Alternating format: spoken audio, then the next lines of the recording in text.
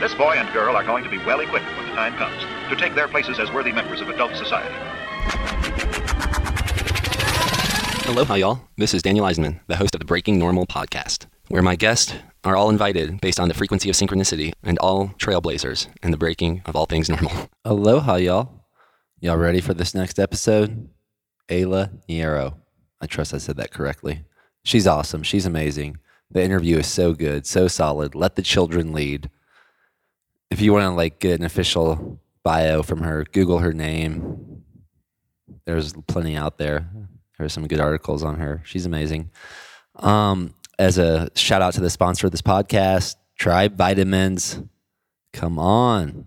I got the news a doctor bought 100 bottles of bison liver and 100 bottles of elk liver today. Why would a doctor do that? Interesting, huh? Check out the reviews. They're awesome. I was tempted to read one, but I just want to jump right into the interview with Ayla. It's so good. It's so soft. It's so cool. A lot like her music. Enjoy, y'all. Keep breaking normal.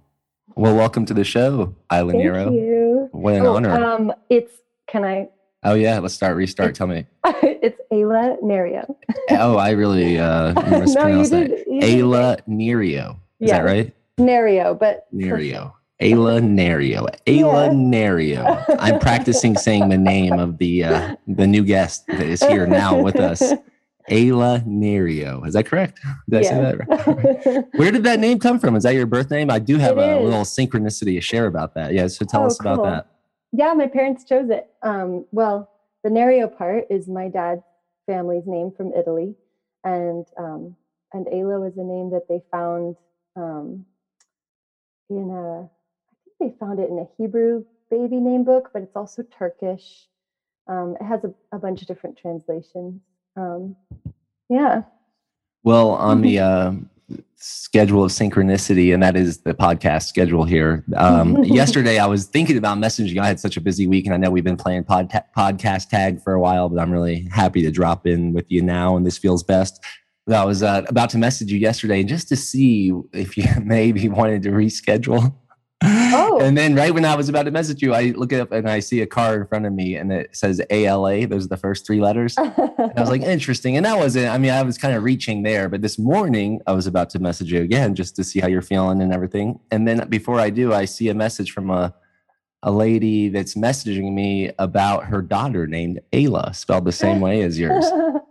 And I was like, okay, we're going to do this today.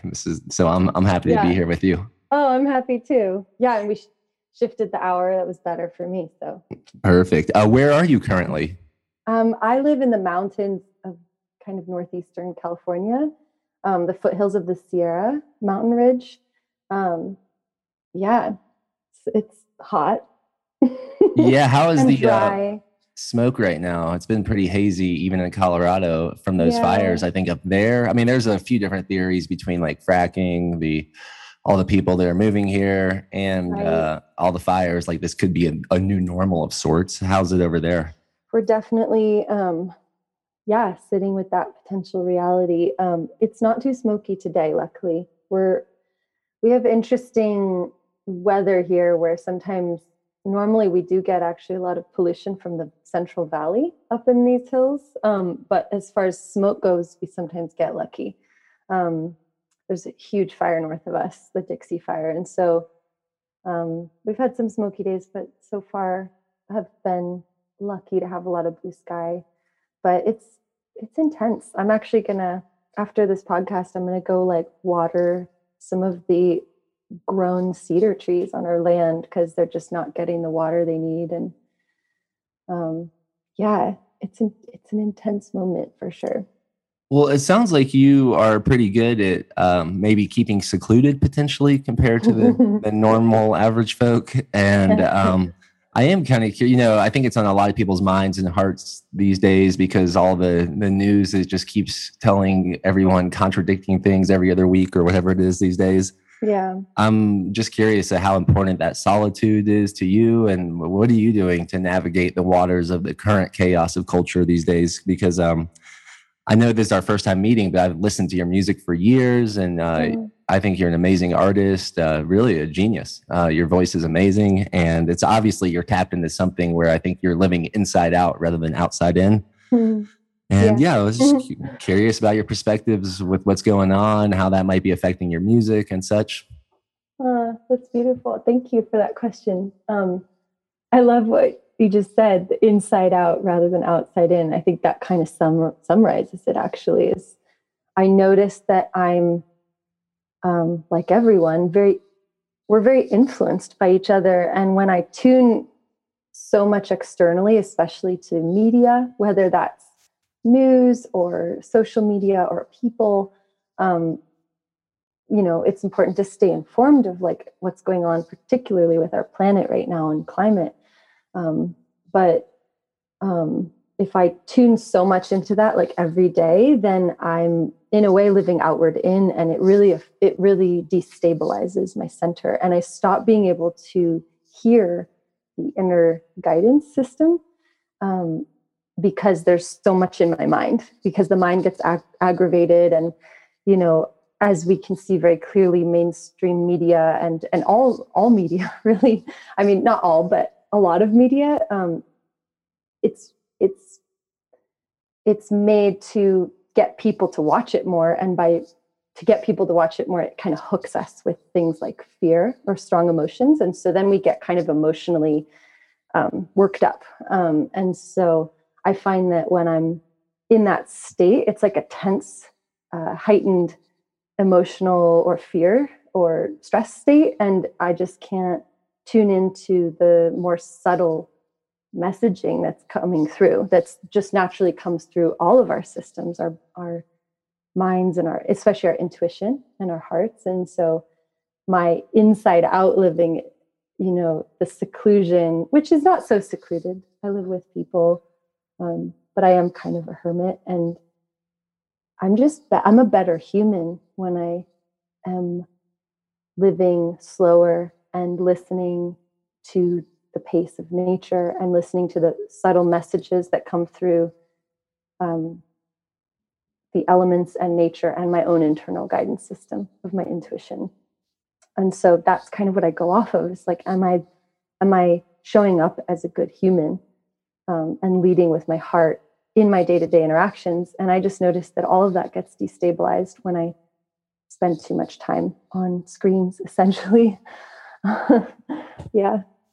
Yeah, I mean, I imagine that your answer would be something like that, just once again, based on your ability to create. Like you've been continuously creating, it seems, throughout these last few years. And I know that your new song "Breathe" came out, which is awesome. And I'll when in the intro, I'll talk probably more about some of your music accolades. But I was reading a little bit of an article about you on the Huffington Post, and that may have been where I was a little biased towards thinking that you might spend a good bit of time secluded in nature, and that you were homeschooled. Were you homeschooled in Northern California? I was lucky. Yeah, it doesn't. Oh, all throughout high school. Wow. Yeah. So not through high school. I decided, I got curious and I chose to go to high school, public high school, which was a whole shift and experience, and it worked me. It wasn't all positive. It wasn't very positive, but it grew me in ways that I have no regrets about. But yeah, I homeschooled up until then.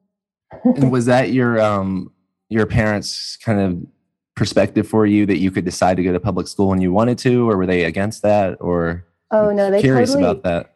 Yeah, they kept it wide open. They actually only intended to homeschool me for first grade, because they didn't like. I went to a Waldorf kindergarten, and they didn't particularly like the first grade teacher. So they just decided, well, it's first grade, we'll just homeschool you for first grade. And then at the end, I have a vague memory of them asking me. I actually kind of remember the moment of them being like, "Do you want to go to school?" And I was like, "No, can I keep doing this?" And so then they just decided to homeschool my brother and I. And we were just so happy. We were just so happy to have our education be something that some people call the style of homeschooling that we did unschooling, because it's not through any system. We weren't even enrolled in any kind of school system. And we, our learning was, of course, we had like curriculums that we were keeping up with to make sure we were on top of our age group learning. But we devoured books, and our learning was very driven by our interests. And so So yeah, we had no desire to go to school until 8th grade. I basically got really curious when I started hitting puberty and just, wanting to be with my peers. And luckily my mom advised me to start in high school and not 8th grade. So I got to avoid middle school. Yeah, I think I remember 8th grade and 8th and 9th grade being some of the rougher school years rough for me. Yeah. Yeah. And I have a daughter that's 4 now. I'm not sure if you've seen her, the Ohm baby. There's a video of me ohming her to sleep, like from screaming to sleeping in 40 seconds, and it's gone ultra viral. But that's I can't wait to watch that. Yeah, it's a fun one. It's a fun one. She's a special one. And she hasn't been really indoctrinated into any normal systems. Like, I don't even think she has a clue of what's going on, why like so many kids are wearing masks and such. Yeah. We don't have a TV at our house. But I am, like last year we let her go to an all outdoor kindergarten school. So they're out beside all day from like 8 to 3:30 p.m. in Boulder, which can be intense. Yeah. But she loves it. She loves it. And there's really not much of a curriculum. And this is something I'm very fascinated by. I hosted retreats for 10 to 11 years. And a lot of what we were doing at those retreats were basically helping people unlearn things they did at school. They were kind of like get undomesticated and go back to that, like living inside out or being addicted to authenticity rather than approval. Totally. Because it does seem like a lot of the normal public school systems that especially these days, it looks sort of like a domestication or like a farm of sorts. Totally. Well, it's modeled off of the Industrial Revolution, which is like one size fits all and separate by age and all the psychology research, which is what I then went into studying when I did my undergrad work, the psychology of education. So all of those studies show like different age groups working together is most effective, and children picking their own, like having some ability to choose in schooling, like in whatever they learn, is most effective. And none of those things are applied because it's a very old, outdated system. So I think right on. That's awesome. How lucky is your daughter to have a dad like you? Well, and I'm starting, now we get to make a decision for the upcoming school. And that's just for, I think up to like 5 or 6 years old.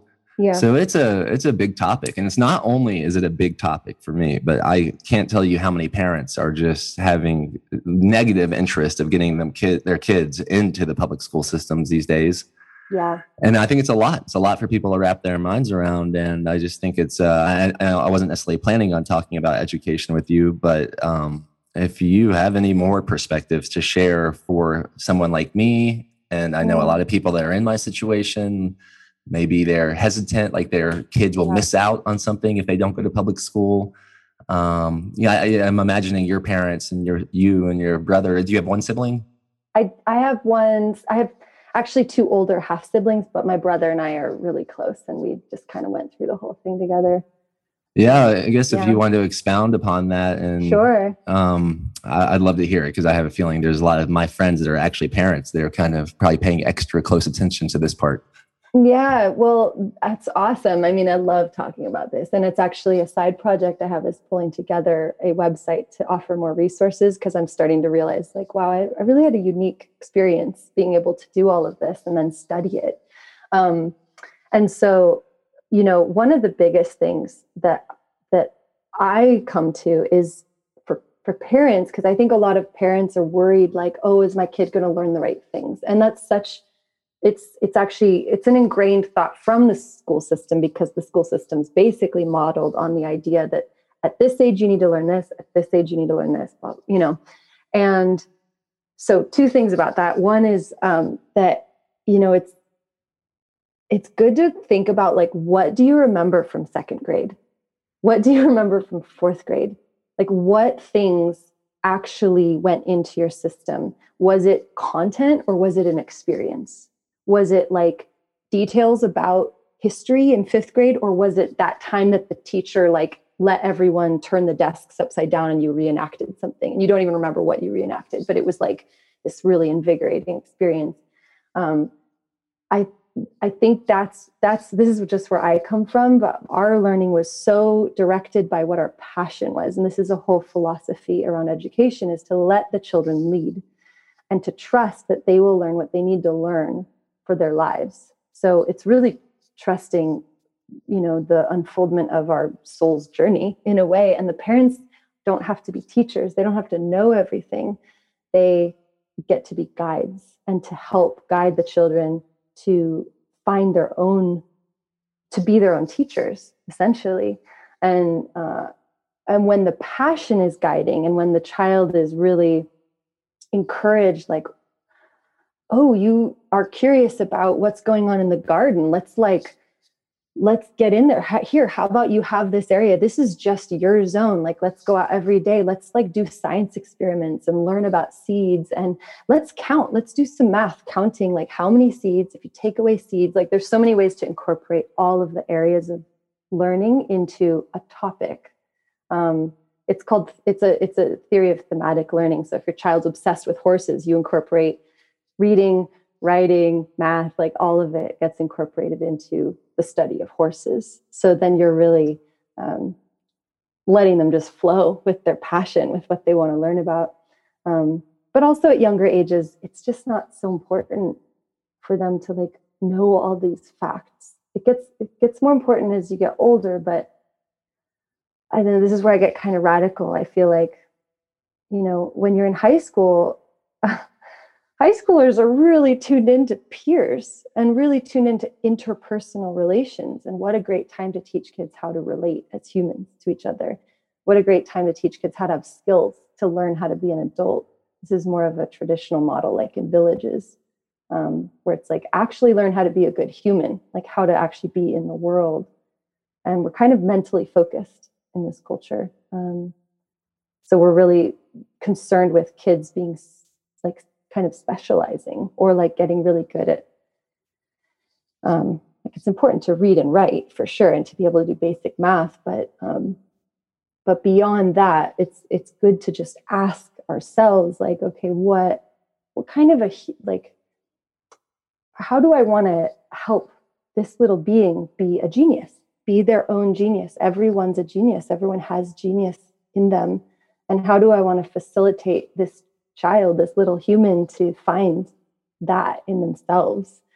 And it might be kind of like my parents did, kind of breaking from all the norms of what we've been told, quote unquote, education is. And actually, there's a quote that I love that's, oh gosh, I'm blanking on who said it. Yeats, maybe? I can't remember who said it, but it's education is not the filling of a pail, but the lighting of a fire. And so it's like that idea of like, we're not trying to dump information into our kids. We're just trying to get them to ignite their passion and explore and learn and be curious and wonder about the world and learn how to find answers for themselves. That's my philosophy. Well, it's a beautiful one. I definitely wrote down, let the children lead. Yeah. That's how I see my daughter. I see her as basically helping me, like inspiring me to guide her to her genius. Mm-hmm. Like rather than what you're saying, rather than the normal culture around that. So I think it's super beautiful. Almost got a little teary eyed. I think that's pretty easy when I'm talking about Davina. Yeah. And it takes pressure. I think a lot of parents are like, oh, I'm not a teacher. How could I homeschool my child? And it's like, no, you don't need to be a teacher. You get to just let the child be the teacher and really help them. Like, oh, I don't know the answer to that. How are we going to figure out the answer? And then they're like, oh, okay. And they learn how to research. They learn how to go to the library and look up answers. And yeah. And then you basically get to be along for this amazing ride of like, whoa, like I think it inherently inspires wonder in the parent too.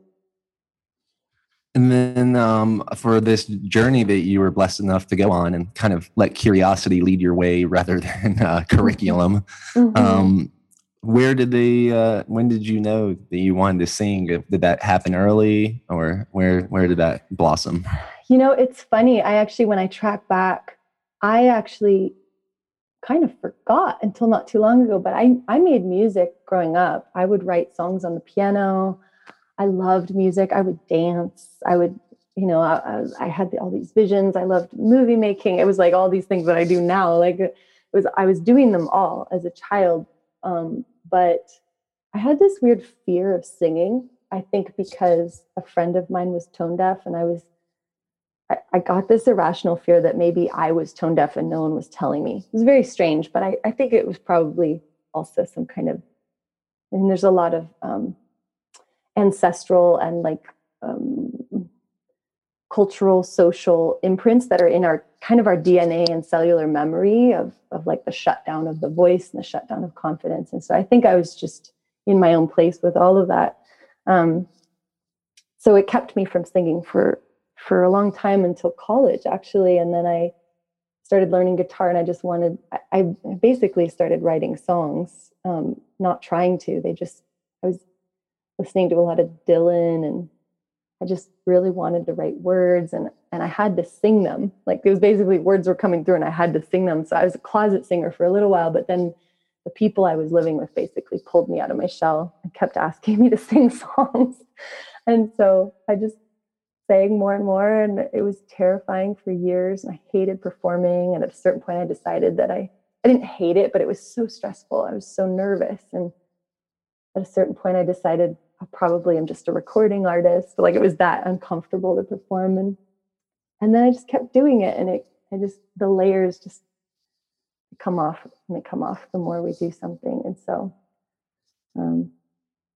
yeah, it's a little of the singing journey. Yeah. But, I mean, yeah, I didn't know. If you told me in high school that I was going to become a professional musician, I would have been like, don't tease me. That's ridiculous. well, from that to, I guess it was June a couple of years ago when I was like sprinting through the Red Rocks, running late. I think I got to catch the last part of your last song before Trevor Hall and Nako Bear came on. So, I mean, what an evolution. I find that so fascinating that you knew you were interested as a kid, you were doing it as a kid, and then you became scared of it. Yeah. I imagine a lot of people could follow that pattern. Mm-hmm. Like, what did you do as a child that you became scared of as an adult? I think we just watch everything around us. And, I think there's especially in the women in my life, like my models growing up, my, either parents or older siblings, like I've noticed and just other people in general, like there's such a strong tendency to not actually embrace who we are fully, and to kind of apologize or shut down or or literally say things like, oh, don't listen to me, my voice is no good, things like that. And as a child, you hear that stuff, and it makes you wonder, like, well, does that mean some voices are good and some aren't? And like that thought forms. And so I think it's probably an accumulation of that, plus really old trauma that we haven't healed yet collectively around the shutdown of people, and women especially, for being powerful, like the whole, the massacres of women that happened in the Middle Ages, and just there's a lot of history that we haven't fully, that we're in a healing process with. And so we sort of, all of that lives inside us. And so it's, I guess, part of our journey to remember ourselves and to learn how to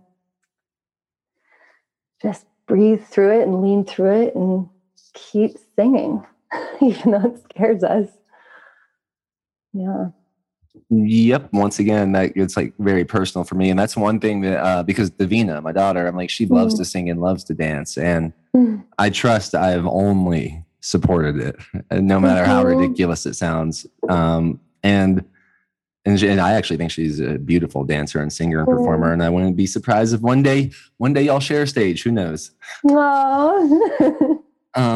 I am also curious, was there like a breakthrough moment? And I asked that based on another synchronicity that just popped up. JP Sears just texted me. He was the very first Breaking Normal podcast guest. I haven't listened to what he said, but I was there for what I would say was his breakthrough performance. I remember we were in Kauai at an event, and he was going to do his very first comedy show.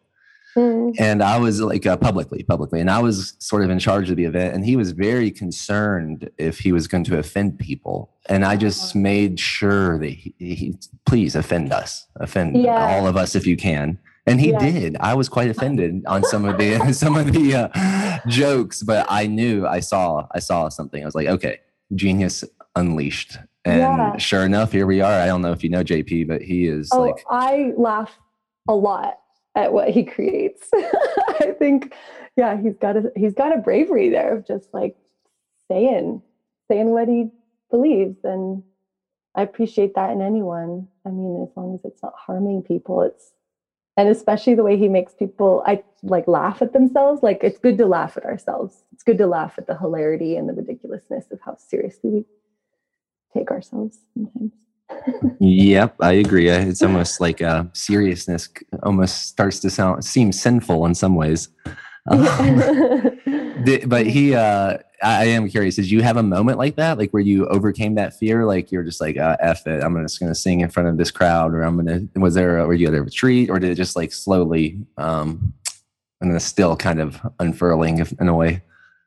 Yeah, I mean, yes, it's still unfurling always, but I would say there were two moments come to mind. And one is a longer moment that I actually did a training in EFT, which is it's emotional freedom technique. It's tapping, and it's a system that uses the basically the meridian system of what is acupuncture is based on, but it's acupressure, and you're tapping on the meridian system point in the body, certain points. And at the same time, you are going through either memories or current feelings and thoughts, and you are. It's so simple, but basically you are accepting yourself. It's so simple and so profound. And you just accept, and the acceptance makes space that just kind of dissipates things. And I did a 2-month study of that training, and I encountered some pretty deep fears of being killed for having a voice. I don't know if it's past life. I don't know if it's ancestral. I don't know what it is, but it was a really, really deep fear of being heard and being killed for speaking my truth, which is, you see that in history, you see it even present day, and so working through that, very shortly after completing that training, I found myself sharing music, but feeling differently about it. And then about 6 months later, I did my first solo tour up the Northwest coast, up to Canada and back down. And somewhere up in Vancouver-ish, somewhere in Washington or Vancouver, I remember having a walk in the woods and having this moment that it felt like the universe was talking to me. And the universe said, in a way, you can either go back to Oakland and keep doing side jobs to pay for your expensive rent, or you can just commit, because this is why you're on the planet. You're here to do this. So are you going to dilly-dally, or are you going to commit? And it was just a choice.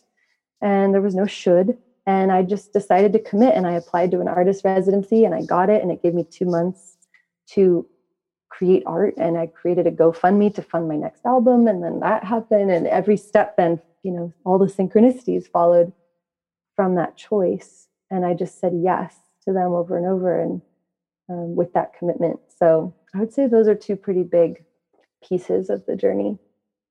That's pretty amazing to hear about the both experiences, but the Vancouver one, were you like walking in the woods, or were you by yourself, or what was that? I was touring with a friend of mine, Michael Zelligs, who's an amazing musician as well. And we were, I think we just went, we had a habit of taking hikes before that evening's show. And I think we were just out hiking, but I was definitely having a solo moment, because I must have been, because it was just so clear, all of that information coming through. I just have this image of like standing there and looking at the sky and the tree line, and it was a pretty clear moment. Well, that's awesome and inspiring to hear. And then you mentioned like a bit of a cascade of synchronicities since then. What do you think synchronicity is? It's a topic that I'm quite enthralled by. Ooh, I love that question. Synchronicity is, to me, a combination. I think, how to answer this? What a beautiful thought to even have. Um, feels to me like listening. It's very tied to listening and tuning into a greater field. It's like surrendering the smaller self and allowing life to move us, but not in a very haphazard way, but like it requires our intention. Like my intention is to lead with my heart in life. And then we start paying attention to like what is coming up in life. It feels like a lot of trust that intention has been received. And then there's like a ripple, and then we are just tuning into what ripples back. I guess is kind of how it feels. And we can like say yes to the offerings of like the ripples or not. You know, someone might be like, hey, come to this event. It's all about the heart, you know, and we could be like, oh, I'm too busy. Or we could be like, oh, this sounds like it could be related to my intention, you know, and then we just, or we might not even know, we just trust and we just follow. I think that's where the intuition is key, because we might get a gut feeling of like, this doesn't make any sense, but something in me is saying to go this way.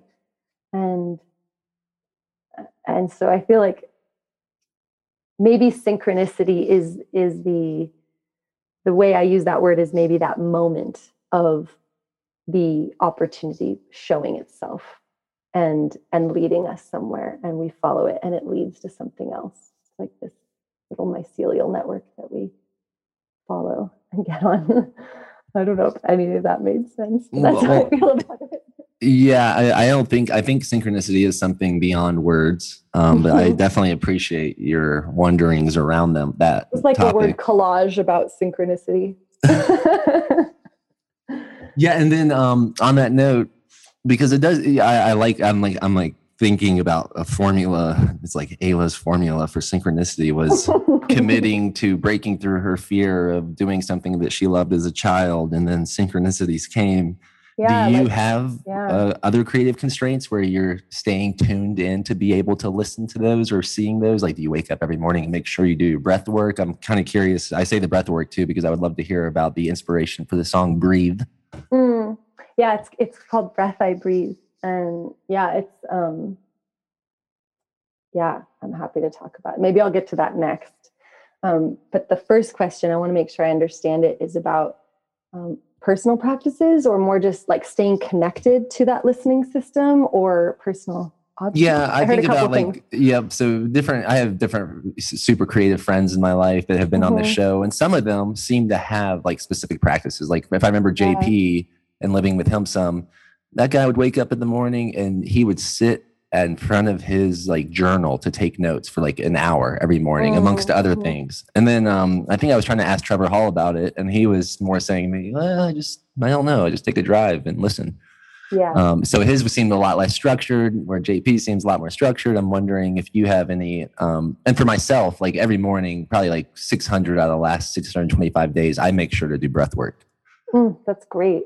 That's wonderful. And that seems to definitely get me tuned more into the frequency of synchronicity. I would say that's part of the reason I became pretty addicted to it, actually. It just seems like my life is better when I make sure to breathe. Consciously, not just unconsciously. So I don't know if you have anything, like you take a walk in the woods every morning, or you, before you get out of bed, you do this or that. I'm curious. I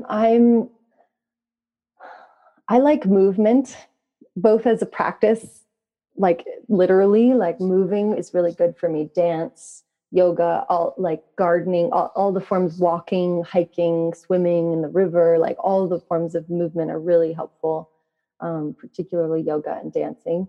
And movement's really part of me in that I like having variety each day. So I wouldn't say I do the same thing every day, but I definitely most days take some time. Lately it's been yoga and breath work and some meditation, and that has felt, I can feel it rippling into the clarity of myself very directly. And so I think I'm in process of getting addicted to that actually right now as a practice. But, some mornings I also have a tea practice. I really love, I love the amazing tea pu'er. And I was given a beautiful handmade clay pot from Japan, and just the practice of mindfulness with pouring tea and drinking tea. And I also use it as an opportunity to tune in with myself and my day. And often the pu'er has this kind of both grounding and stimulating effect. So I'll like chart out my whole day, and it's just this clarity moment. And some mornings it's like I only have half an hour. Some mornings I'm like, it's a 2-hour deep dive if I can. But I don't always have that kind of time. But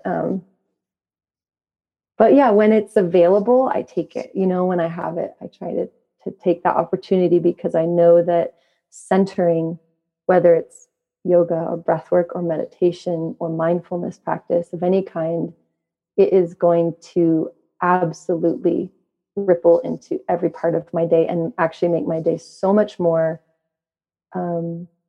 productive, but also magical in the sense that synchronicity will, like, I'm making space essentially, right? When we meditate or when we do breath work, we're making space. And then I think life gets to come more into that space. We're not so filled with the thoughts and the ego kind of worries and things. Like, allows for more magic to happen, feels like.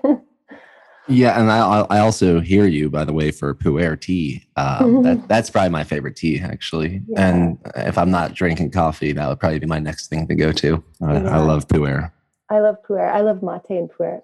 Me too. Mate is probably right there, second to pu'er. And then I also, yeah, we could go down so many different herbs and such, but Love all of the plants. It's good to know that you make a mindful practice out of drinking pu'er tea. I'd love to join you one day. That's one of my favorite ways to hang out, actually, is I've been to certain tea houses and drink pu'er, and I was like, this is where it's at. Oh, let's do that. That sounds so fun. I remember I'm thinking of one in Northern California. There was one in Santa Cruz that did a really good job. I forget, maybe you know the name of the tea house, but I had a lot of fun drinking pu'er there. That's for sure. I don't know it, but now I'll have to look it up. I love tea houses and I love drinking tea with people. So fun. Yes. And then Breath I Breathe. Yeah. And so that song is, it's a song that is really, it came from a place of feelings, like very somatically and in my heart, a truth, a certain truth for this experience, which is that I'm made of all the same elements as the earth, and there's not a difference. And I believe that we are fractals of each other and fractals of the world and mirrors in a way. And so what we do to the earth, we literally do to ourselves. We're not separate from anything. And so that song really comes from that place of both thanking the earth but really acknowledging, like, your body lays all around me. May I walk gently upon your limbs, and my body lays all around me. May I be beauty, my life, your limb. And that one is really like, I am walking on myself. May I be beauty, because I'm an extension of all of this. So may I put beauty into all that is, really, and take care of it, because I'm taking care of myself. And the more I take care of myself, the more I'm taking care of the planet. And I think a lot about our nervous systems too right now, like, really on behalf of the planet, how can we take care of our nervous systems?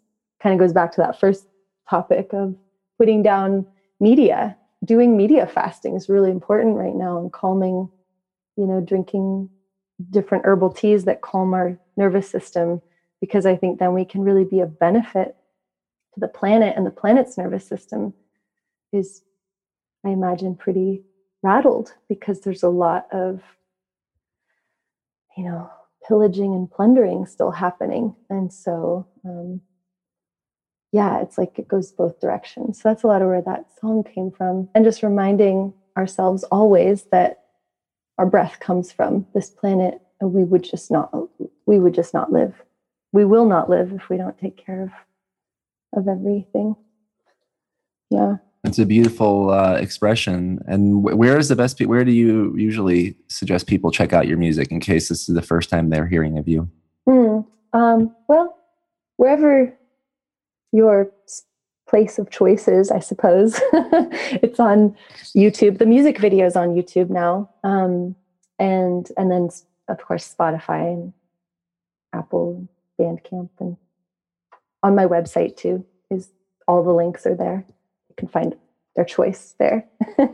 And the website's just my name, aylanereo.com. Awesome. And we'll include all that in the show notes as well. And then I guess I can't help myself. I'm going to ask you about other herbs.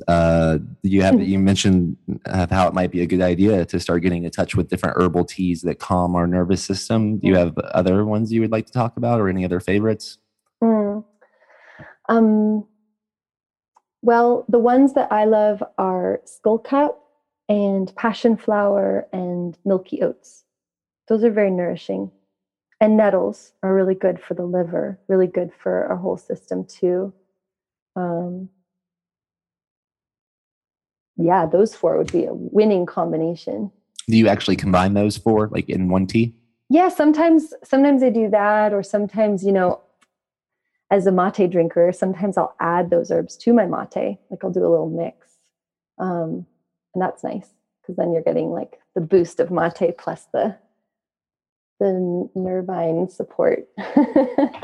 But I'm not an herbalist. And I think, something that I'm learning more about is that really every body is different, and not every herb is like some herbs are more drying. And if you need more moisture, like it's just good to know a little bit about the herbs. I think also it's really good to learn about the herbs and the plants and where they come from, just so we can thank them. Like, they're not inanimate objects. They are so generous. They're so generous with their medicines for us, but they deserve our thanks too. So when we get to know them, we get to be like, thanks, skullcap. Thanks for helping me out. Yeah. I like that. I'm a big believer in if I can be like thankful for every ingredient of a meal and how it got to me and like the supply chain along the way, then that food will be that much better for me. Yeah. And the super ideal is to start growing the herbs in your garden, because then they're really fresh and vital. And then you're just getting a whole other level of not just the prana or the medicine from them, but also relationship. Because then actually, on a subtler level, if you live with skullcap, then like the medicine of skullcap is working with you, even when you're not drinking it, because the plants are very vibrational that way. And so they work on a much subtler realm, but very powerfully. That's the how flower medicines work is on those subtler realms. And so living with some of these plants, it would be really ideal for so many of us to just start growing them and have them around us as a way of helping our systems calm and be balanced. Yeah. Well, awesome enough. I actually just started an herb garden in one of my garden beds up here. It was the fourth one. The fourth out of fourth was for herbs. Oh, that's amazing. So who's there? Who are some of? I have lemon balm, peppermint, sage, rosemary, chamomile. That's wonderful. Those are amazing plants. Yeah, fortunately, in East Boulder, there's a lot of amazing farmers and like seed banks and such. So it's I totally agree. I mean, it actually reminded me of this book I listened to a long time ago called "Healthy at 100" from John Robbins, and he was studying some of the longest lived cultures in these blue zones. Oh, cool. And some of those cultures thought eating greens that were not picked that day, it was like taboo and not even something they wouldn't even really consider eating. And so I definitely hear you too on the extra potency of having them in your own garden and picking them and eating them right there. Yeah. Yeah. It's, I think it's something that science is, I think there are some scientists that are starting to measure that aspect, but it hasn't really been, like as widely researched as, like, say, measuring nutritional value as we know it. So I'm excited for that to grow, for people, for just our knowledge of that to be, I guess, quote unquote, validated by science. I think that's something that our rational mind still needs, even though, like, cultures, like you said, like, have known it forever. Well, with all the science and stuff going on and sort of being borderline, I mean, it's a borderline like a new religion of sorts. I mean, I've talked about this with some previous guests. I am curious, and I pictured you drinking mate in Argentina, which helped me picture you traveling for music. What do you? How's this going to work? Like in Northern California, for instance, one of my friends is a nurse. Just told me yesterday that she's going to be fired if she doesn't get a vaccine by October 1st. Wow. And I'm just, she's in Monterey. And then I've been seeing things about this as well in other countries and even New York City, allegedly. I mean, I don't even know what to believe in the news anymore, but I am wondering how you imagine this personally affecting your traveling for music and what you think about it. Yeah, it's interesting how touchy a subject this is right now. I notice I'm like, oh, am I about to say something? Yeah, and I will also, I understand asking that. I was like thinking about giving more disclaimers because I can understand how polarizing a topic this can be. And I'm not at all trying to perpetuate like the dividing and the distraction.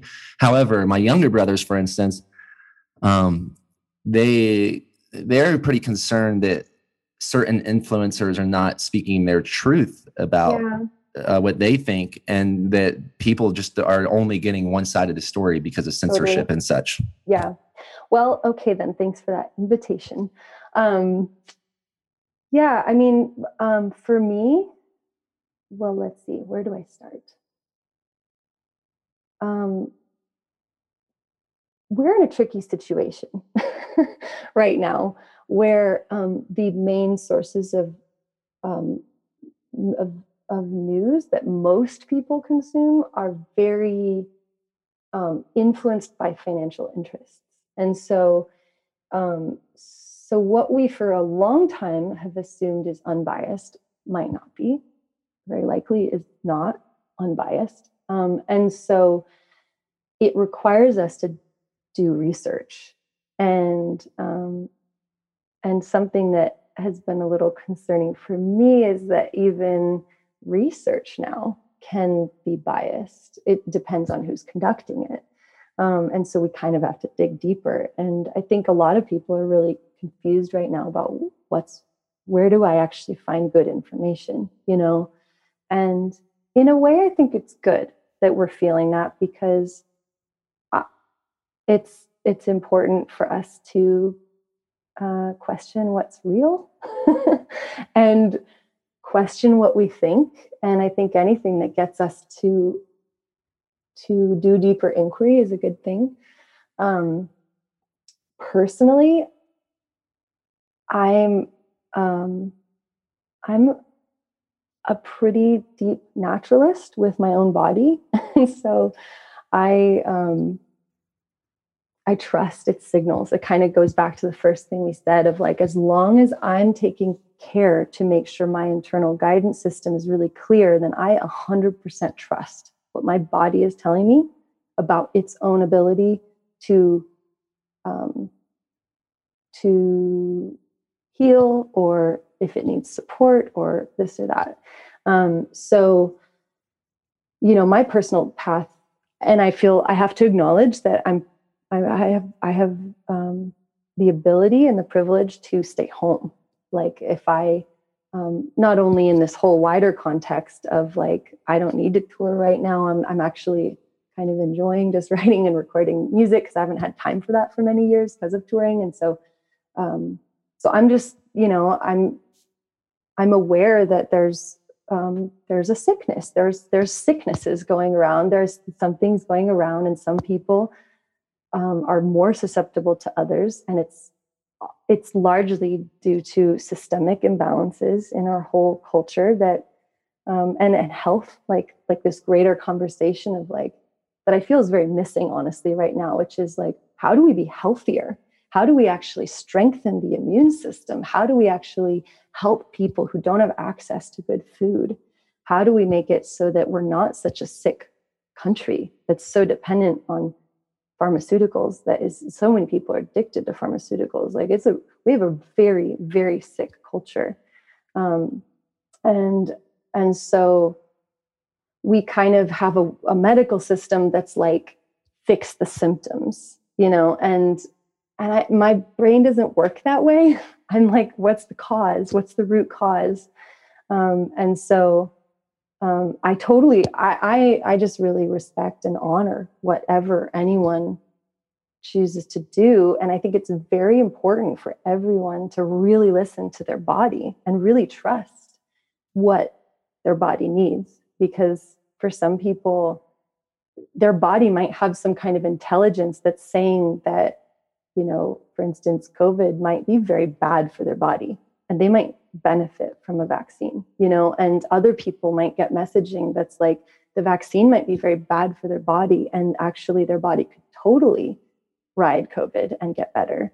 And then also taking into effect, like, can you stay home? Because even with a cold, it's not really cool to like go out and get people sick ever. And so like, be really aware of your body. If you're like, I don't know, it's hard too, because I can feel sickness in my body before I have any symptoms at all. Like that's just, so it's also like, maybe we're kind of disembodied a little bit as a culture, which makes sense because we're very mentally polarized. It's so nuanced. There's so many layers that it's like, this is why it's very hard for me to even use platforms like social media, for instance, to say anything, because it's being addressed on these very like one angle per conversation kind of layers, like yes or no. And it's just not that simple. It's like, there's so many deeper conversations that need to happen about our systems and the imbalance of power on our planet, and the people who have so much money, and the corporations that are doing so much damage, and the pharmaceutical industry that is just way out of hand and is not helping us be better. They're just putting drugs into our hands. And it's so many layers. And so as, yeah, for me, like, I just hope that we can listen to each other better and not be so divisive. I think the thing that's hardest for me right now is watching mainstream media painting a picture of people who, for a very large variety of reasons, like so many varieties of reasons, are maybe choosing that the vaccine is not right for them, that they're painting blanket statement, painting everyone is like vicious and immoral and whatever the painting is happening that I've been hearing about. And it's creating a lot of division. And I was just having a conversation with my landmate last night about this, that how amazing would it be if there were standards for media where like they are just not allowed to do that. Like you cannot, it's not ethically or rather morally responsible to create division. Like it's like you're a news agency. Like you can report the news, but to sow seeds of division through a very alarmist and fear-based verbiage, like the words that they're using, is just, it's very wrong in my opinion.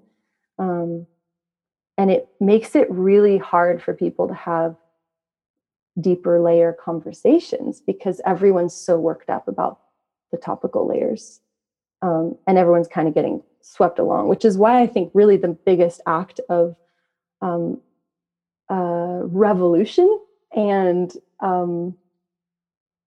maybe like deep, real action that we can take right now is to turn everything off for a while, and not permanently, but like to check in as needed, but to not let it inundate our minds all the time.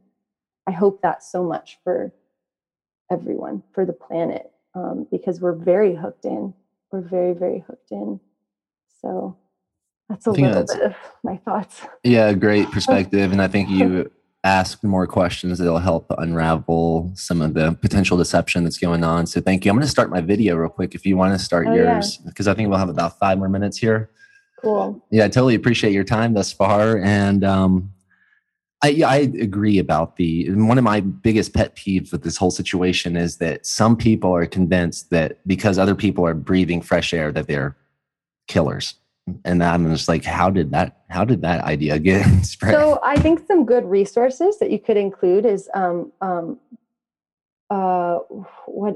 is it? Oh, the flccc.com is a resource of doctors, and they've got some really good information about like research on the efficacy of masks and the huge amount of research that's going into studying ivermectin right now as a really successful and there's nuances to that. And I think that the media is kind of presenting it as like, oh, this just doesn't work. But like they're studying it, and it's actually there's been huge population studies that has had really positive effects. And so that website's really awesome. And they talk about like, basically you don't need to worry if you're outside. Like the dissipation of particles is so instant.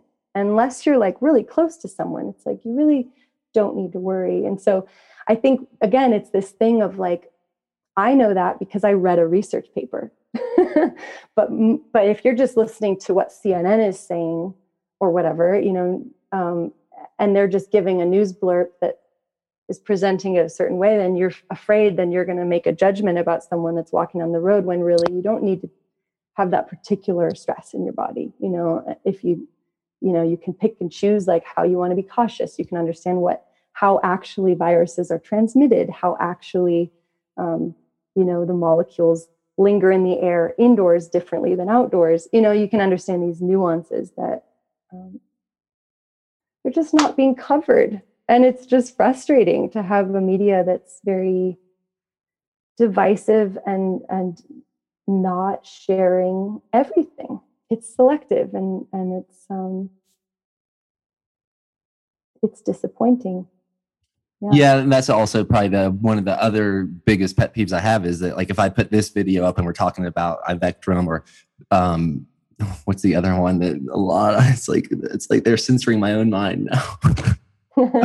What is I haven't heard of a different one. I've just seen it's the anti-malaria medication, quinine sulfate. My dad's been a pharmacist for over 40 years, and like for instance, he really believes that there are ways to subside these substances, even with medicine that has been on the market way before all this. But I think to really unravel this, maybe to the intentions of who's behind this is to follow the money as usual. And I mean, you can just even look at some of like the stock prices of the vaccine makers and such. But I'll just leave it at that. And thank you for inspiring people to do more research for themselves. And I guess to conclude, it's empowering. It's really empowering to just understand for ourselves.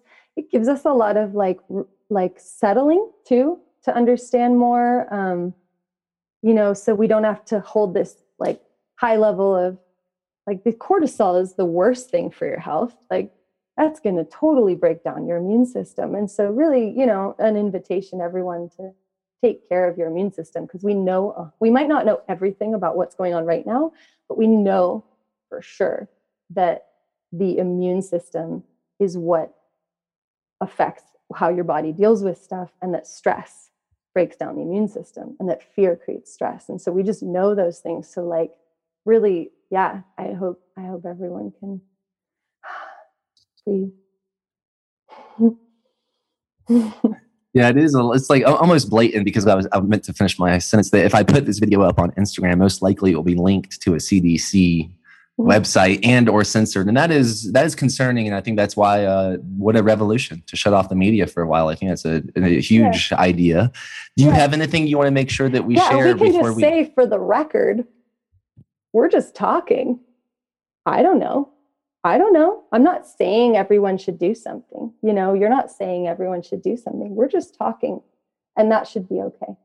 I agree. It should be okay. And then it's amazing how like this technology can like flag certain words. And I'm like, whoa, this is amazing time to be alive. And I do think it's really good time to pay attention to what's inside out rather than the other way, how we started the conversation. Yeah. Anything you want to make sure to include or say, or what you're most excited about before I say see you soon? I'm excited to have tea someday. And I'm excited for, I guess, just to round out that bit of the conversation. Like, I feel like amidst all of this, because there's the other side too, where there's, I notice that if I go too deep in the direction of people are trying to control us, then I get fearful. And then I'm actually in the same place as everyone who's listening to CNN all day, and so it's like really being mindful of trusting in the greater workings that are happening right now. And I think what's happening right now is that a lot of people are questioning what's going on and how great is that, and it's this greater process of us being more aware and curious. Hopefully we can turn it into curiosity. I think that's probably the thing I'm most excited to cultivate more of, and a hope that I have for everyone is to come back to curiosity rather than I know just because I read something, but like, what's your perspective? I'm interested. And that also what inspiration from letting the children lead, because most of the time the children that I experience, they're unbiased by culture or news. They are leading with curiosity rather than conviction. Totally. They want to know, and they are not afraid not to know. Yeah. And I think that not afraid not to know. That's some real bravery. That it's high times for that bravery and critical thinking and critical feeling, and to really maybe consider thinking for yourself at this time, and to trust that regardless of what other people say. Yeah, and to let yourself not know is good too. Well, thank you. I'm gonna have to jet, but we'll be in touch, and I'm excited to release this, and keep on breaking normal. Thank you so much. All right, take care. Bye-bye.